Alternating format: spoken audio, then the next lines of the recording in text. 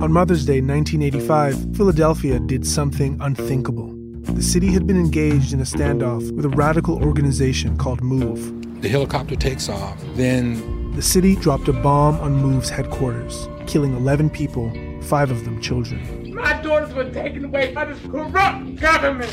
Why is it so many have never heard of the MOVE bombing? Black people will never get justice in America. The Africas versus America, available now everywhere you get your podcasts. This is a CBC podcast. This episode contains descriptions of violence. Please take care.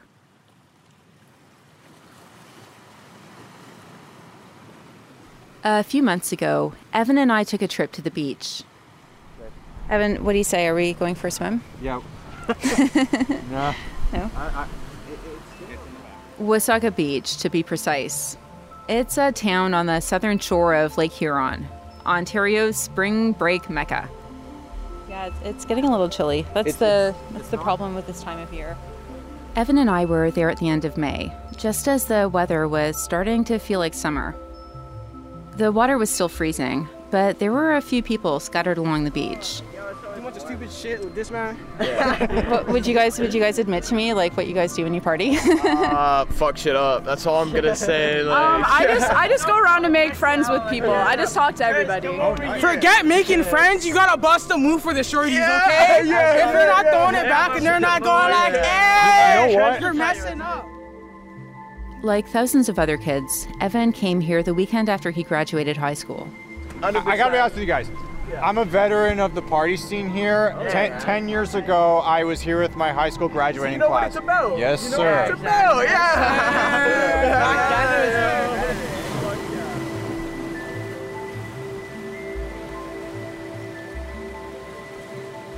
I'm going in. Yeah, I'm going in. She's going in, I'm going in. The water will be cleansing too. I didn't even go on the water when I was here on prom weekend. At least not that I remember. We came here at the end of May and the water was cold. So, but I feel like this will be like good spiritual cleansing. Like, you know, you made a mistake here, but wash. I am washing my soul of the sins of the past. Oh my God, that's cold! That's not that cold. Come on. Easy for you to say, country girl. Come on. Jesus Christ! You know what? I would totally swim in this. You think so? Wow, you are brave. The Evan Mead I've come to know is sweet, caring, and optimistic.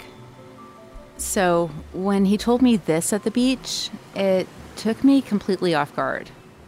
If you took me and Alec and stood us together side by side and asked the Thornley graduating class of 2011, out of these two boys, Evan Mead and Alec Manassian, which one of them do you think is going to get brainwashed by incel propaganda and is going to commit a mass murder when he can't get laid? I have a feeling that after what happened at this beach on prom weekend, a lot of those kids would have pointed at me, not Alec.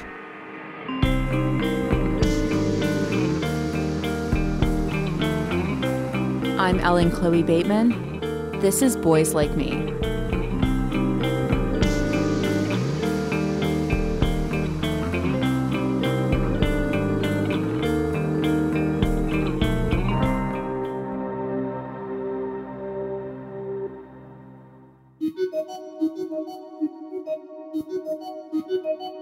Evan spent his first 3 years at Thornley Secondary School in room 208, a special needs class primarily for kids with autism. It was a rough time for Evan. He was bullied. He had to take a special bus, and he felt like he didn't belong. But in the last 2 years of school, things changed a bit. He transitioned out of room 208 and joined the general population. He started making friends with neurotypical kids. He also started noticing the girls in his classes. One girl in particular. I can't remember why I liked this girl or what I saw in this girl. That has faded from me. But what I do remember is the stigma around what it would be like if I asked her out. We'll call her Anna. She was a popular, neurotypical kid. And Evan was not. It took me about 5 weeks to get the courage to ask her out. I told her that I liked her and that I would like to, take her to see a movie of some kind or go out for coffee. She said, "I'll let you know." She had to get her best friend to take me aside and give me the "it's not that she doesn't like you, but she's not interested" speech. I thought to myself, okay, well, it's just a matter of trying again. It's not really a question of taking no for an answer. You just gotta try again at some point. Evan did try again. Over his final 2 years of high school, Evan remembers asking her out formally 2 or 3 times. But he also texted her, messaged her, and generally tried to stay on her radar. Everyone around me knew I had feelings for her. As far as our peers were concerned, I was asking her out every week and getting a no. That's not exactly what happened, but it may as well have been what was happening when you look at how my behavior was being interpreted and looked at through the eyes of my peers. I reached out to Anna, but she said she had no comment. I was probably that guy who, everywhere she went, I was not too far behind, which in and of itself is creepy. At the time, Evan didn't see what he was doing as out of line. The kids around him were fumbling through early romances and partnering up. His new friends were encouraging him to ask girls out. I constantly felt pressure to, hook up with girls and just, be cool, to drink and to just be this bro. And I just wasn't a bro. I tried to be, but it just came out funny. I came away from every high school party I ever went to, not getting lucky, and that didn't help my self-esteem, because I would get, a talking to every time. It's like, well, why didn't you hook up? Like, you were talking with this girl for 3 hours. Why didn't anything happen? I didn't know how to explain to them that it's like, I either wasn't comfortable with making a move, or I just didn't know how. Evan persisted with Anna. He saw himself as one more shy nerd in a long line of shy nerds, chasing down the popular girls of their dreams. This happened in the year 2009. The pop culture playbook that everyone would have been going by was the movie Superbad. You know when you hear girls saying I was so shit-faced last night, I shouldn't have fucked that guy. We could be that mistake. I identified with Superbad on a deep level. They're nerdy, almost hipster guys who just want to ask out the girls they like and have sex with them before they graduate for college. The idea that men are entitled to sex is ubiquitous. It's reinforced everywhere. In movies, TV shows, porn, video games. Access to women's bodies is a reward. Beat the final boss, rescue the princess, live happily ever after. Be the friend who's always by her side, and eventually she'll see what was right in front of her the whole time. Talking to Evan about Anna made it painfully clear how much of this he'd absorbed. Well, not having a girlfriend led me to feeling like I was a lesser person. And that I was a loser. Autism spectrum disorder is a complicated diagnosis because it manifests differently in a lot of people. But there are a lot of shared traits. One thing that's important to know is that folks with ASD are far more likely to be the victims of violence than to perpetrate it. Another common symptom is a tendency to fixate on things. For Evan, it was finding a girlfriend. I asked him to describe that feeling. It's not easy to talk about, but I'll try. It's something that, you shouldn't think about and you shouldn't take any action, but you do it anyway. You do it anyway because you won't feel better until you take an action, and then when you do take an action, you feel worse. Evan is super careful when he talks about this part of things. He doesn't want to make it sound like he's using his ASD as an excuse for how he acted around Anna. At one point, I tried to talk to her about it, but then she said very accurately, you can't blame your ASD on everything, on your hope, on all your behavior. You just can't. You can't. It's not a scapegoat. But still, this combination of outside influence and his predisposition towards fixation was a problem. It came to a head shortly after prom at Wasaga Beach. We came to this beach town on prom week and then kind of partied in these cottages here. And I thought, I was going to lose my virginity to the girl I had a crush on. Despite being turned down repeatedly, Evan believed that he still had a shot with Anna. The logic in my mind was she never really said no to just a one-night stand. Evan believed that Anna hadn't said no to him. He thought that what she'd actually turned down was a relationship. So Evan thought she might be open to something more casual. I guess maybe I thought that if I hooked up with my crush after being turned down, other guys would look at me as, the guy who turned a no into a yes. And that's not a good way of thinking. It doesn't alleviate my responsibility for the mistake, but it does explain the mindset that I was in. Evan wrote a letter telling Anna how he felt and what he thought they should do. I gave her the letter, and as it left my hand, I kind of started to regret it. It didn't go well. Once I saw that she was done reading the letter, I said, I think we should talk about this. And I knew I was sorry for doing it. And then she just said, there's nothing to talk about. And then she walked away very quickly. And then I should have just walked away too, but I didn't. Evan chased Anna down the beach, trying to convince her to stop and talk. She wouldn't. Evan grew more and more frustrated. Eventually, he gave up and left her alone. People saw it happen. Word spread. Evan went back home, hoping to forget the whole thing. But it wasn't over. After 2 years of watching Evan try to pressure Anna into a relationship she clearly wasn't interested in having, the scene he caused at Wasaga Beach was a breaking point. Some kids decided to retaliate. Pretty soon, he started getting anonymous calls at his parents' house. They pulled the whole, Evan's going to be a virgin forever type of shit.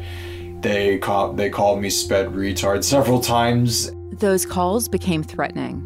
They threatened to beat the shit out of me, essentially.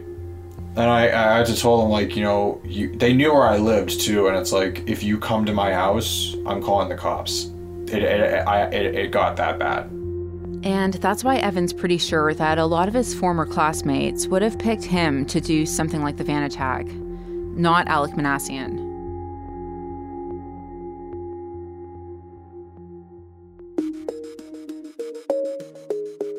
No single thing sent Evan chasing Anna down the beach that night. Not as autism, not bad advice, not as taste in movies. Evan's the first to say that he's responsible for his own poor decisions. But those decisions don't exist in a vacuum, and his experience isn't unique. Millions of young men are watching the same movies that Evan watched, and deal with the same pressures. We tend to write this all off as growing pains or awkward adolescence. But after Elliot Rodger, Alec Manassian, and other incel-inspired attacks, maybe it's time we stop doing that and take a closer look. Because for a growing number of young men, when life doesn't work out like a movie, that frustration metastasizes into something more harmful. A belief that they've been cheated out of happiness. Involuntary celibates are defined, I think, by this notion that they're in a irredeemable and irreparable situation. That's Jesse Morton. This idea that this is just the way the world is, therefore, you're never going to get out of this, your status as an involuntary celibate is perpetual, and you might as well give up. It becomes a social identity that really makes everything based upon a deficit. I'm ugly, I'm born this way, people see me this way, instead of seeing the assets. Jesse left an abusive household as a teenager, got into drugs, and eventually wound up incarcerated, where he was introduced to Islam. When he got out, he started preaching on the streets of Harlem. America wants to conquer your land, conquer your resources, kill your brothers, maim your sisters, rape your sisters, and drop bombs on your children, and you have nothing to say. This was shortly before 9/11, and pretty soon he found himself on the wrong side of, well, America. Either you're with us, either you love freedom and with nations which embrace freedom, or you're with the enemy. Jesse chose the so-called enemy. He went on to co-found an organization called Revolution Muslim. We really developed heinous radicalization techniques. We were the first to use YouTube. And we created English language jihadi magazines.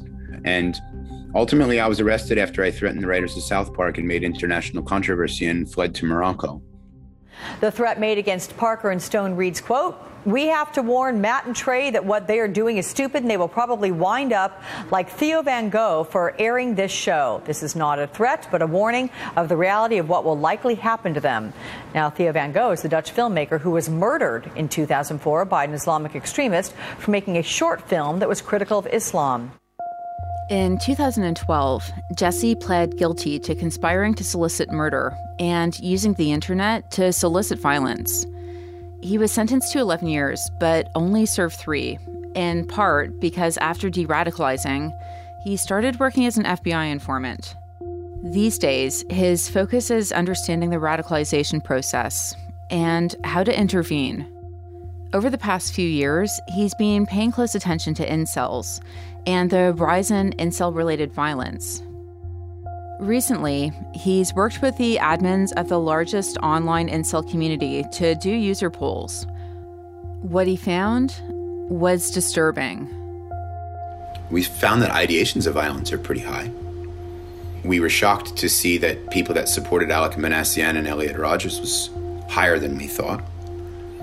I would say 10% would be considered at risk for radicalization to the point where they support terrorism, right? Like explicitly support and endorse it and have no reservations about it. And that is a pretty alarming number that does suggest that the community could facilitate violence against the public at a level that is shocking. Just to clarify, Jesse's not saying that 10% of incels are at risk of becoming the next Alec Manassian. He's saying that, by his estimate, something like 10% of incels don't have a problem with Alec Manassian, which is still pretty scary. Terrorism is a very, very, very low base rate phenomenon. It's very rare that an individual radicalized to the degree where they're ready to go out and just kill civilians. Jesse spent a lot of time looking at what it takes to push someone to commit an act of ideologically motivated violence. Based on his own experience as a jihadi recruiter and on what he's seen since being de-radicalized, it's extremely rare to find a clear-cut path from radicalization to terrorism. We have reports and polling of numbers of people that have considered murder in their lives, and it's quite high. Very few act on it. We don't know too much about the tipping point to violence from an empirical landscape. I will say, with regard to other research on online activity, we see that those that are the least active are the most prone to commit acts of violent extremism. That was Alec Manassian to a T. He lurked on incel sites, sat on the sidelines, and posted only about once a year. It's not to say the most active posters aren't problematic. It's just that they may not be the most dangerous. Not being able to overcome shyness or anxiety or whatever it was to actually engage in the community, he probably even felt like his flirtation with radicalized ideologies was a failure. It came out in Manassian's psych evaluations that part of what motivated him to kill was the feeling that no one else would do the dirty work. He was the guy to walk the walk. He wanted to be a soldier for the cause because he felt like nobody else was courageous to do so, and that he would be lionized and preserved in the same way ER or Elliot Rodger is on the fora. He wanted to give meaning and significance to his killing. The question is, yes, the ideology played a role and gave him a framework or a framing through which he achieved that, but Was it more the ideology or the predisposition, right? And that's what we don't know enough about.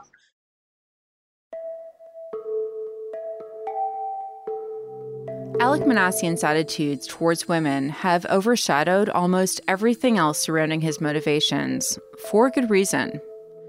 But he was also convinced he'd never be able to hold down a job. It was a huge source of anxiety for him. He's not alone. A lot of incels describe themselves as NEET. That's N-E-E-T, short for not in education, employment, or training. Alec would cope with his frustrations about women, employment, and his feelings of isolation by visiting sites that cataloged and glorified mass murderers. And to Jesse's point, this led Alec to want to be memorialized on those sites by carrying out an attack of his own.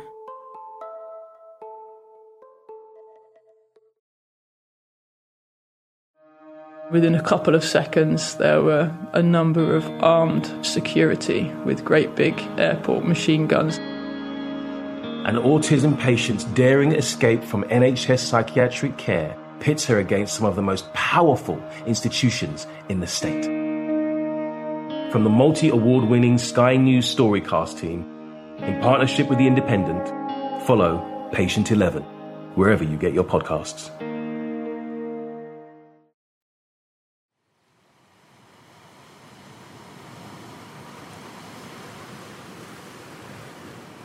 Alec Manassian didn't go to Wasaga Beach with Evan and the other kids from Thornley. By that point, he was isolating himself, spending more and more time online. While Evan was fixating on Anna, Alec was fixating on mass killings. After graduation, Evan also started turning to the internet to help cope with his frustrations. Were you seeing other boys around you date and getting all the things you wanted? Yes. And it was hard to watch. I would see guys, have put little to no effort into getting girlfriends, and it was difficult to watch. I didn't resent them. I didn't take my anger out on them. I took it out on myself. Despite what happened with Anna, Evan was still preoccupied with finding a girlfriend. He was fixating again, and this time he looked online for advice. Hey, I'm Bobby Rio, and today I want to share with you how I went from living most of my life the typical nice guy stuck in the friend zone to becoming internationally known for creating something called the Scrambler and helping recovering nice guys reclaim their power and wind up with the woman they really want. So, yeah, I did relate to Bobby Rio quite a bit because he sells himself as this guy who it's like, I used to be terrible at picking up girls. Now I'm amazing at picking up girls. This is what I did, and it's going to work for you too. Pickup artists, or PUAs as they're known, are incredibly popular online. It's big business.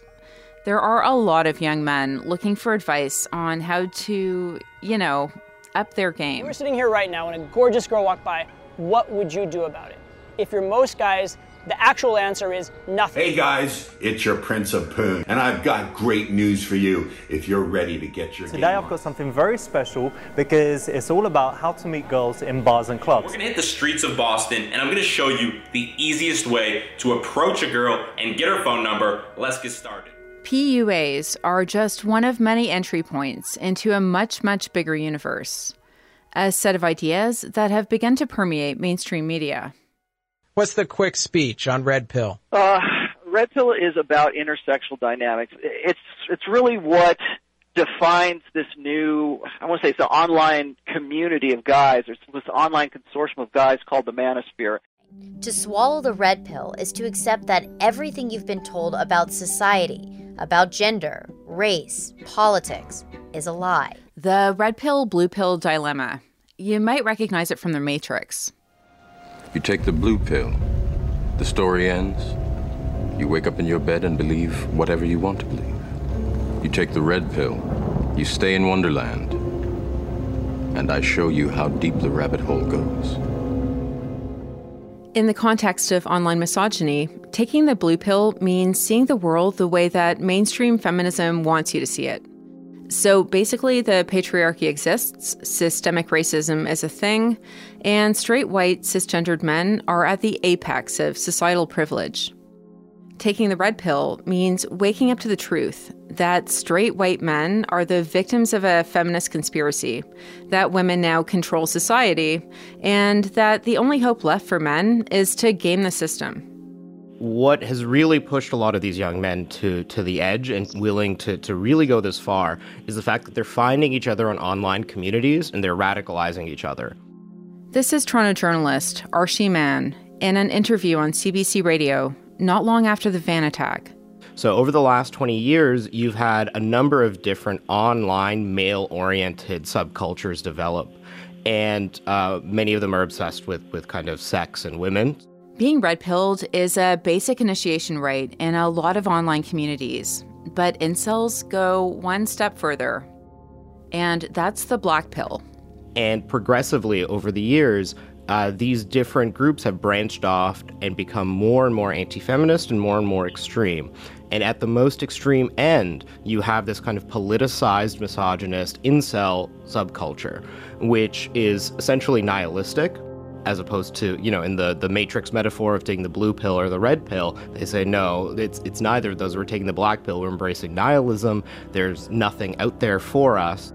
And they encourage others to kind of have a race to the bottom of just horridness.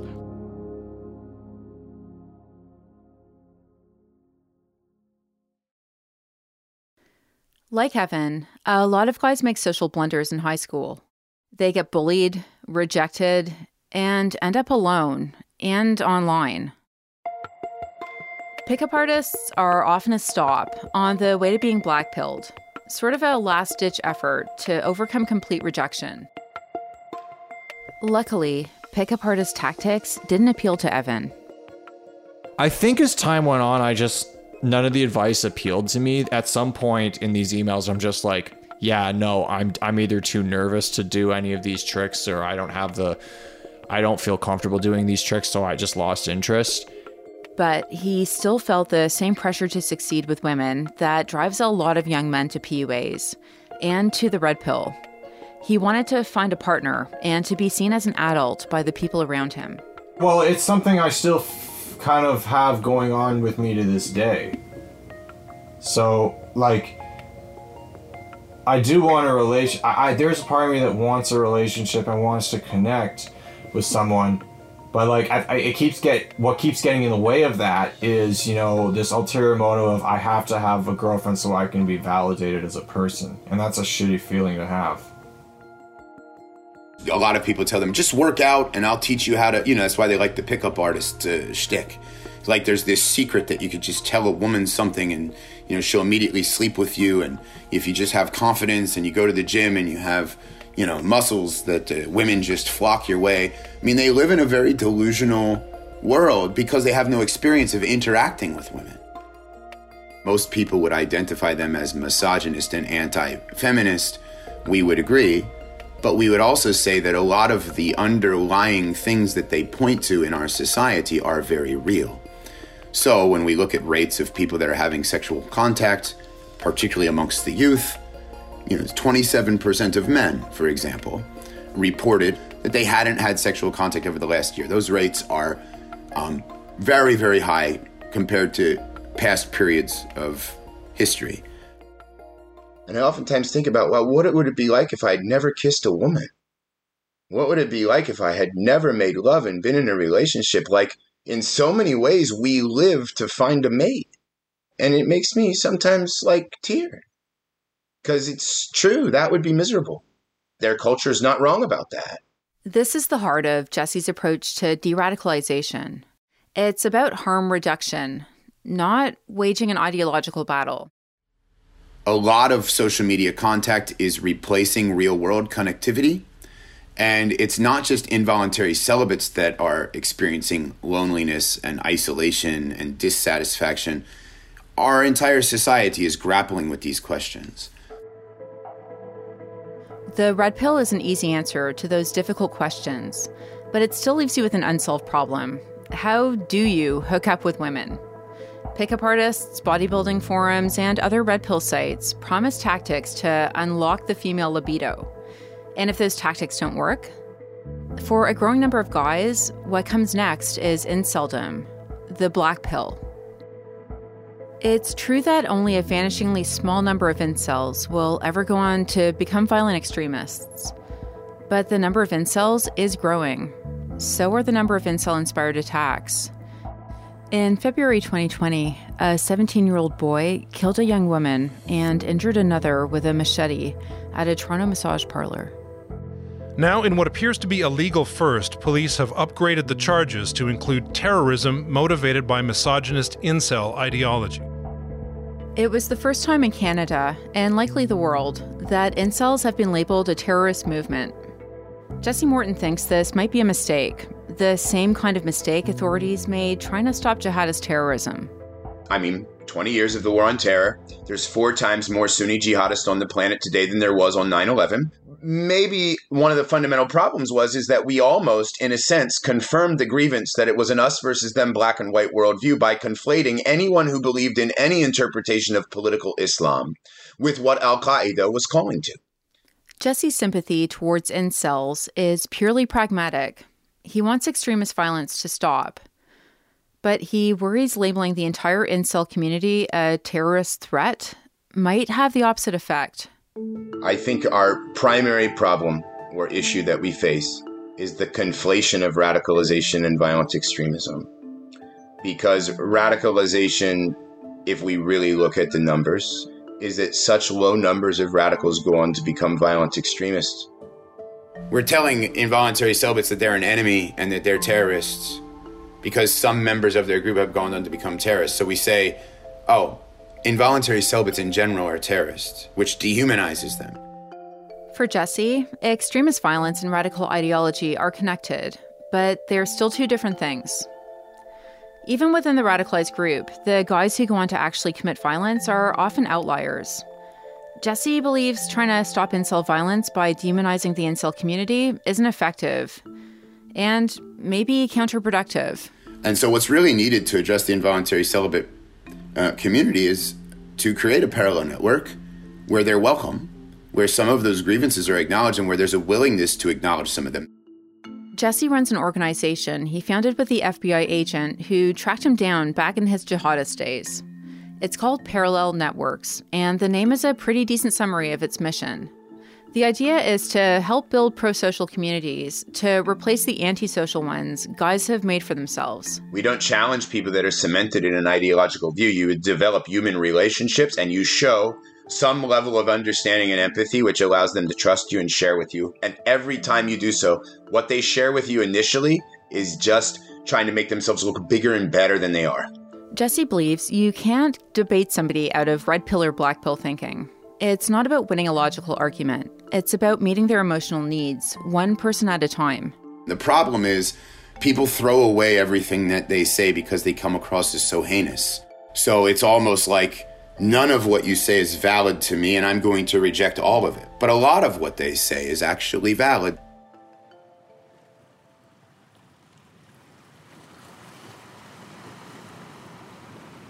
So this leads me back to the fundamental question I've been trying to answer. What was it that kept Evan from following down the same path as Alec Manassian?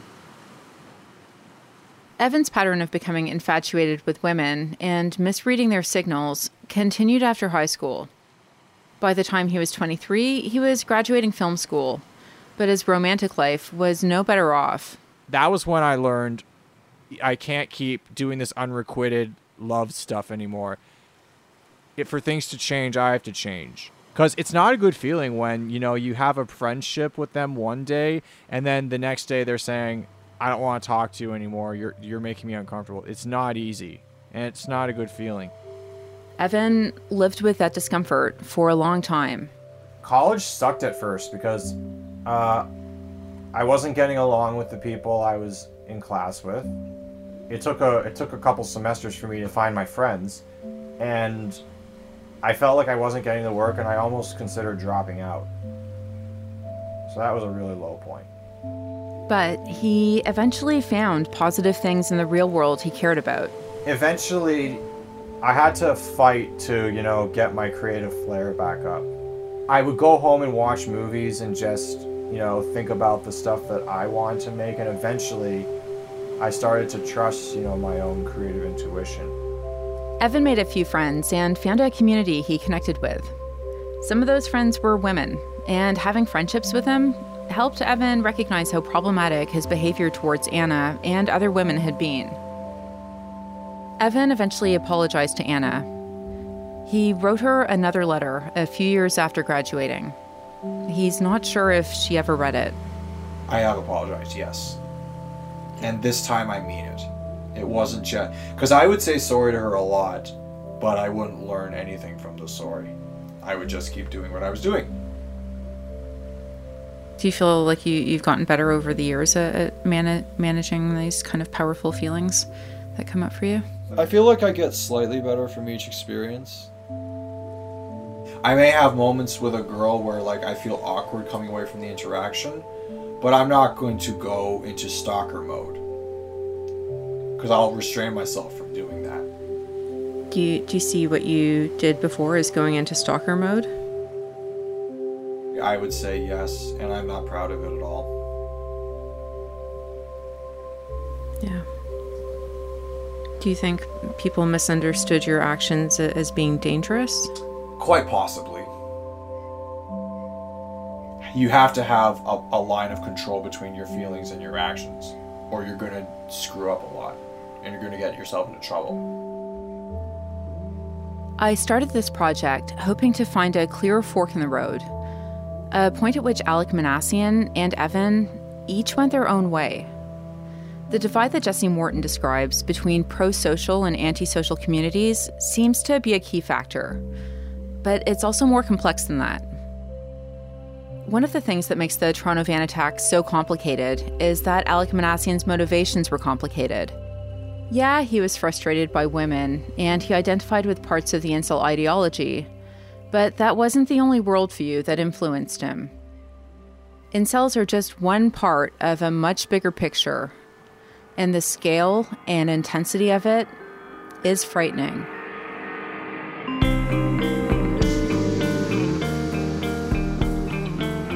Next time on the final episode of Boys Like Me. This isn't like something that just came out of the blue. This was something he'd been thinking about a long time, and he was smart enough to hide it from everybody. I worry that capacity for violence can be linked to a kind of acceptance of or desensitization to violent imagery. What many of these groups are doing is training young white boys to see other groups as less than human. Boys Like Me was created by me, Ellen Chloe Bateman. The series is produced by me, Chris McEnroe, Scott Dobson, and Michael Catano. Michael Catano is our head writer. Additional production by Evan Mead. Eunice Kim is our associate producer. Emily Cannell is our digital producer. Sound designed by Michael Catano. Chris Oak is our story editor. Damon Fairless is our senior producer. And the executive producer of CBC Podcasts is Arif Noorani. Additional audio from KFNX and MSNBC. If you like the series, we'd really appreciate it if you'd take the time to rate it and review it. It really helps others find it. Thank you.